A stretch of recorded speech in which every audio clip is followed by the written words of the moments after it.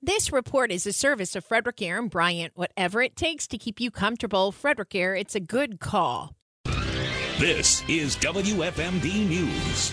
A homicide in Brunswick last month remains under investigation. Police say on Monday, January 22nd, officers were sent to the 300 block of 9th Avenue for a deceased person. They found 61-year-old Tammy Coates dead in her home. Her body was taken to the state medical examiner's office for an autopsy. The cause of death was ruled as a homicide, but authorities did not release death. Brunswick police say this remains an active investigation. They continue to pursue several leads. Anybody with information which could this investigation is asked to contact Brunswick Police. The number is 301-834-9101. Montgomery County Police are investigating a homicide in Woodburg. Officers responded to the 11,200 block of Game Preserve Road around 7 a.m. on Thursday. Report of an unresponsive person. The victim was identified as a 35-year-old Germantown man, DeLandre Sawyer. The autopsy of Sawyer's body revealed a gunshot wound, and the manner of death was ruled a homicide. Police continue to investigate the incident. It's once again number one on Frederick County's list of transportation priority projects. It's the widening of U.S. Route 15 in Frederick between Interstate 70 and Route 26.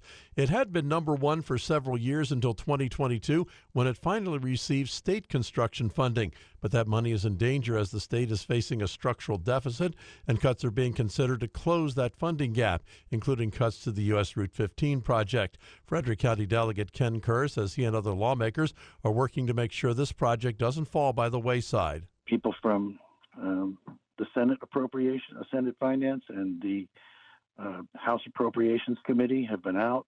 They understand the problem. State Highway's been out. They know it's a priority, and we are not letting them forget it. We're keeping it front and center in their minds. Kerr says funding for design work has already been approved, but the state needs to provide money for construction. Kevin McManus, WFMD News. Progress is being made into converting the former William Donald Schaefer building into a new police headquarters in downtown Frederick. That's according to Police Chief Jason Lando, who said he recently took a tour of the building. Looking at it with my own eyes, it is a complete gut job. It is down to the shell.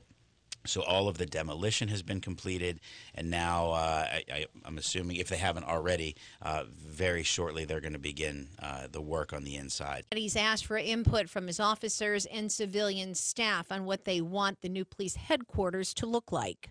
We've been working for over a year, meeting once or twice a month with the architects and with the designers and with the city's lead, Mark Diocampo, on the project. So every workspace in the headquarters will be designed based on the feedback from the people using that space. Frederick Police currently occupies space in the courthouse. Chief Lando was recently a guest on WFMD's Morning News Express.